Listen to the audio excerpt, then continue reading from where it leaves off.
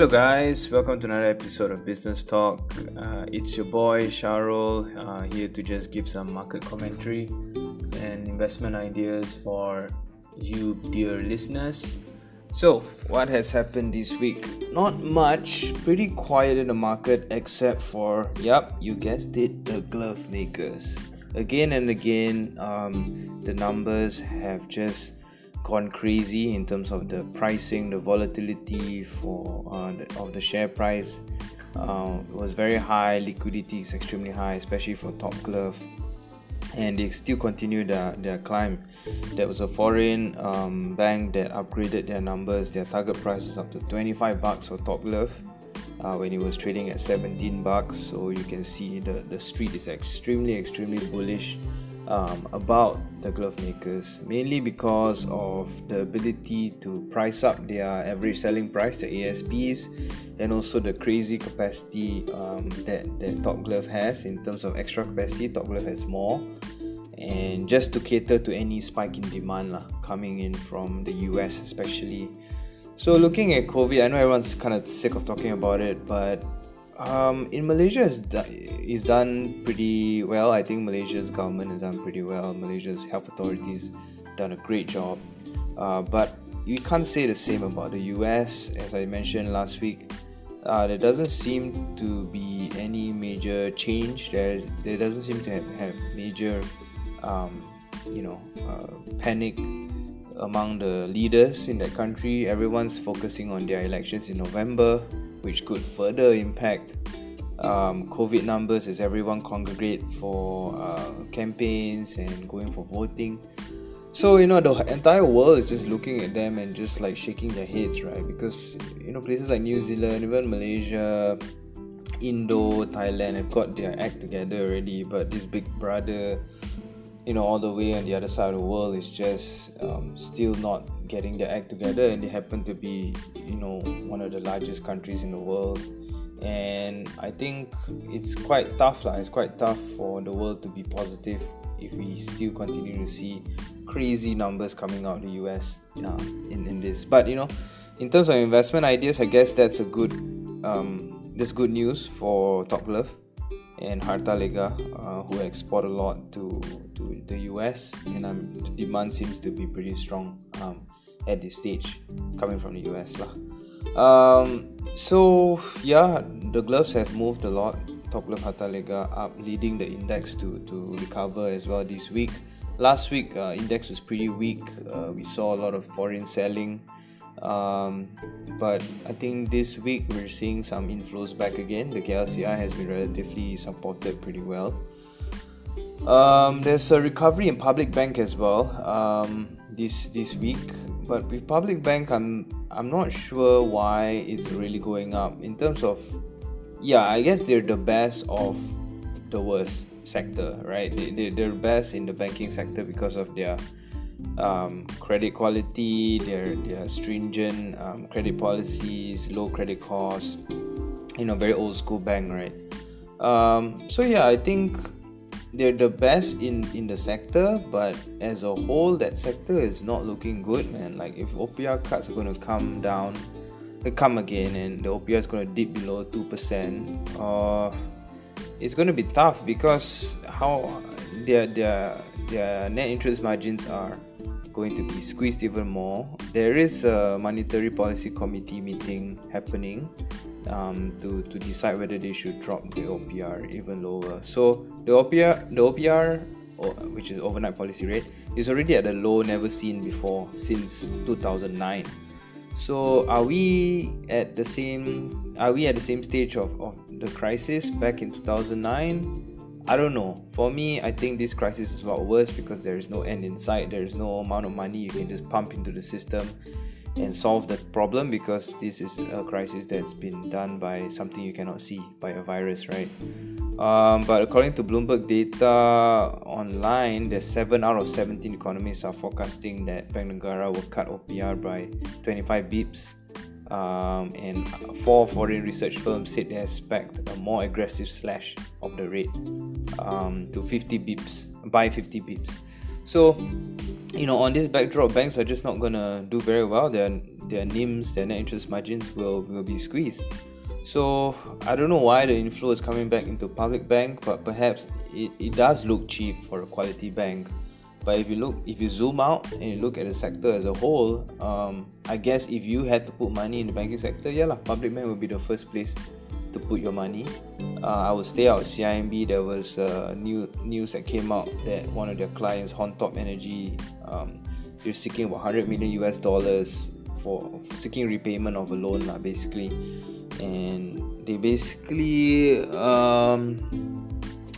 have lent money to some dodgy companies, and the oil price crash have led to a lot of oil traders being exposed to fraud, or being exposed to being basically not well capitalized and not able to pay off their loans. So the banks might get affected from that.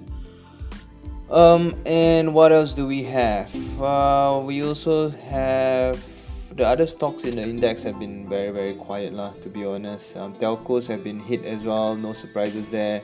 No one really loves that sector at the moment. Banks have been pretty dead. Only public bank.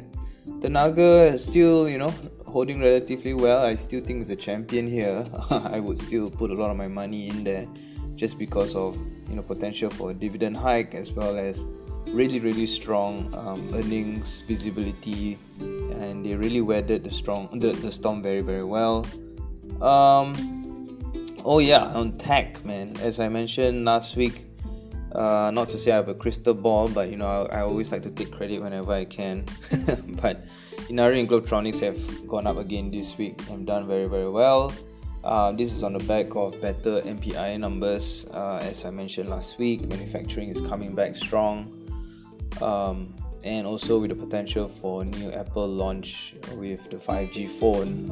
Inari and Globe could benefit from that as well. So as investment advice in Malaysia, I really believe in focusing on a sector that other countries don't have an advantage on. So obviously gloves is number one. We want the biggest glove manufacturer in the world. So I would be very, very confident in a crisis like this. You put yourself in a strong company like Top Glove and Harta Lega, purely on the fact that no other country has the capacity to manufacture gloves as fast as many as we can, right? Maybe in Thailand you've got Sri Trang. There's another stock you can look at, but I don't know. I still think clients are more comfortable with Top Glove Harta Lega. They've been around for a long, long time. So continue to put your money there in the gloves. At the moment, it's still going up inch by inch every single day, which is amazing.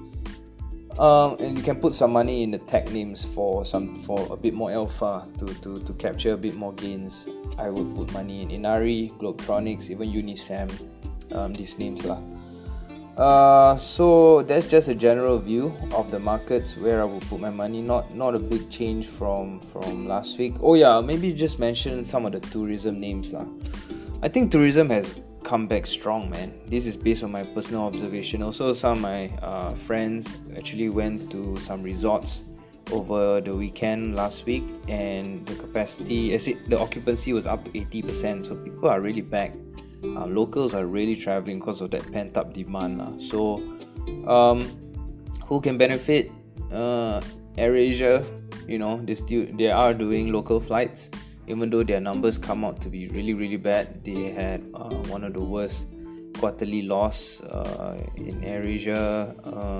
Their losses in Q1 was really bad, was 803 million ringgit, hurt by weaker travel demand amid COVID-19 outbreak. No surprises there . So, what would I do? Would I buy AirAsia yet? I don't know. This is a bit risky for me. They're trying to restructure their loans. They're selling a small stake to South Korean airline. Doesn't seem to have much visibility at the moment. I would actually focus more on maybe the REITs. Go back to some of the mall REITs, IGB REIT, Mid Valley, commercial REITs like Axis REIT, maybe as people come back to work, so their rental collection should not be a problem. Yeah, so those things are pretty much what I can tell about a rebound in tourism. I wouldn't say it's something very hot right now. I still think we are at a very, very early stage. I don't think money will swing into those sectors, in the travel sector just yet.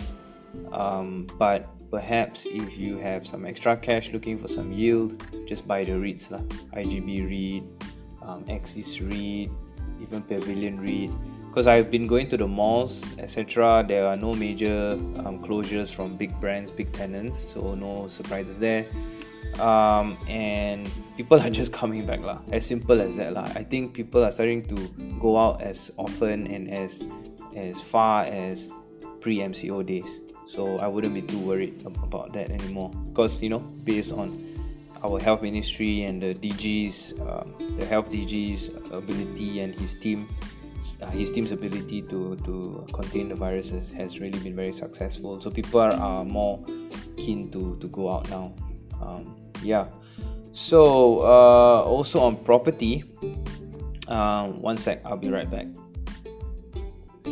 So on property, I finally made a booking on a property. I won't disclose where lah, just for privacy reasons, but what struck me was the first thing is the studio unit. It's a small one, it's 500 square feet. It's purely buying for investment. It's somewhere in Subang, and I was looking at it, and the deal was just so good where I just had to put my money down. So let me explain to you. I did the calculations. It's very simple. So all I need to do right now is, to secure the unit lah, is pay 1,000 ringgit for booking, and then if I get a 90% loan, I am then just need to pay another 2,000 plus ringgit to pay for the progressive billing and all that. And then for the next 2 years, because the completion of this project will be in 4 years, so the first 2 years of that 4 years, I don't need to pay any progressive billing, because whatever I pay the bank in terms of interest for the first 2 years can be refunded by the developer. So the developer pays me, covers my payment for the first 2 years when the building is currently being in construction lah, currently being built lah. So I only need to pay interest for the last 2 years of that 4 years wait, and then after that, when it's completed, you pay normal installment lah. So I bought it for around 300 plus K only. It's a small unit, and my monthly installment is about 1,300, 1,200, also depending if I get a 90% loan lah.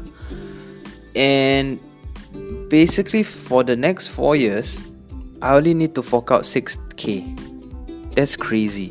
I only need to fork out 6K for the next 4 years, and then when it's built, then I can offset my installment by renting it out or maybe flipping the property. So literally my risk down is only 6K plus, and technically it's like not much money to even put down to own a house lah. So the way they do it is obviously because they mark up the price to the bank. So whatever loan you get, they'll give you back in cashback. They'll give you back in very, very low in entry costs lah. So basically, in very simple terms, I need to put 6K down, and then after 4 years only I think about it. After 4 years when it's built, then only I think about whether I should rent it out, whether I should sell it, things like that lah. So it gets you in the property game in such a low cost, instead of the usual. If you go to buy sub sale,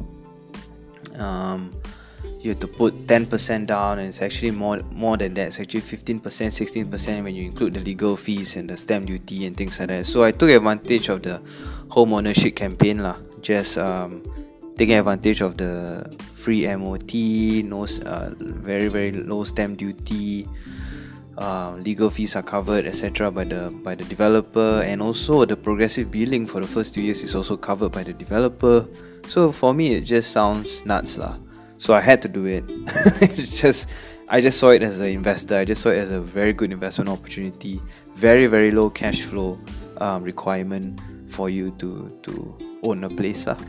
And you only need to think about it 4 years down the road. But obviously don't overbuy and don't go and buy a crazy price property, maybe like $1 million worth of property, and then they tell you, oh, you need to pay 6,000 ringgit, but when you get a property, you'll be paying interest and a loan installment of 5,000 ringgit, 6,000 ringgit. Don't do that lah.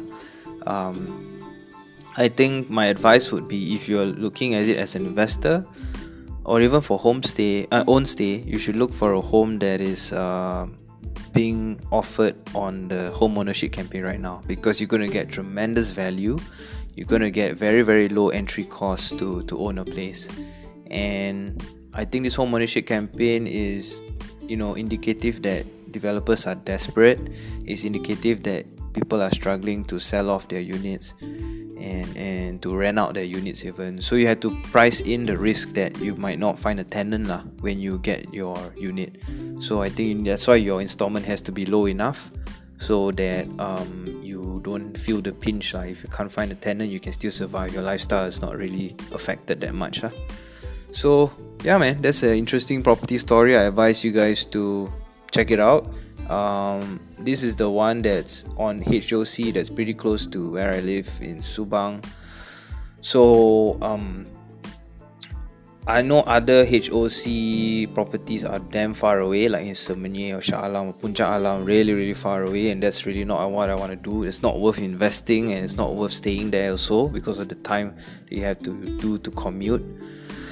So yeah, look around Subang, Shah Alam maybe, that's a bit far already, and around KL area lah. I know Sentul has a lot of new projects as well, but Sentul just, the area is not so nice and density is extremely high. But they got MRT 2 coming up there, so that's something you can check out as well. I just decided to go with Subang because I wanted a nicer place and somewhere that is not so packed with people, and it's not so close to the city, but I'm banking more on the commercial busyness of Subang Jaya, like SS15, Bandar Sunway, that kind of crowd. So yeah, got it at a good price, 300 plus K, not too expensive, not too cheap, but I think with the cashbacks and everything, and with the low cash flow needed at the start, it's something that was worth buying lah for me. So yeah, let me know what you guys think about this HOC, and good luck hunting. So that's it for this week. Catch up again next week. Ciao.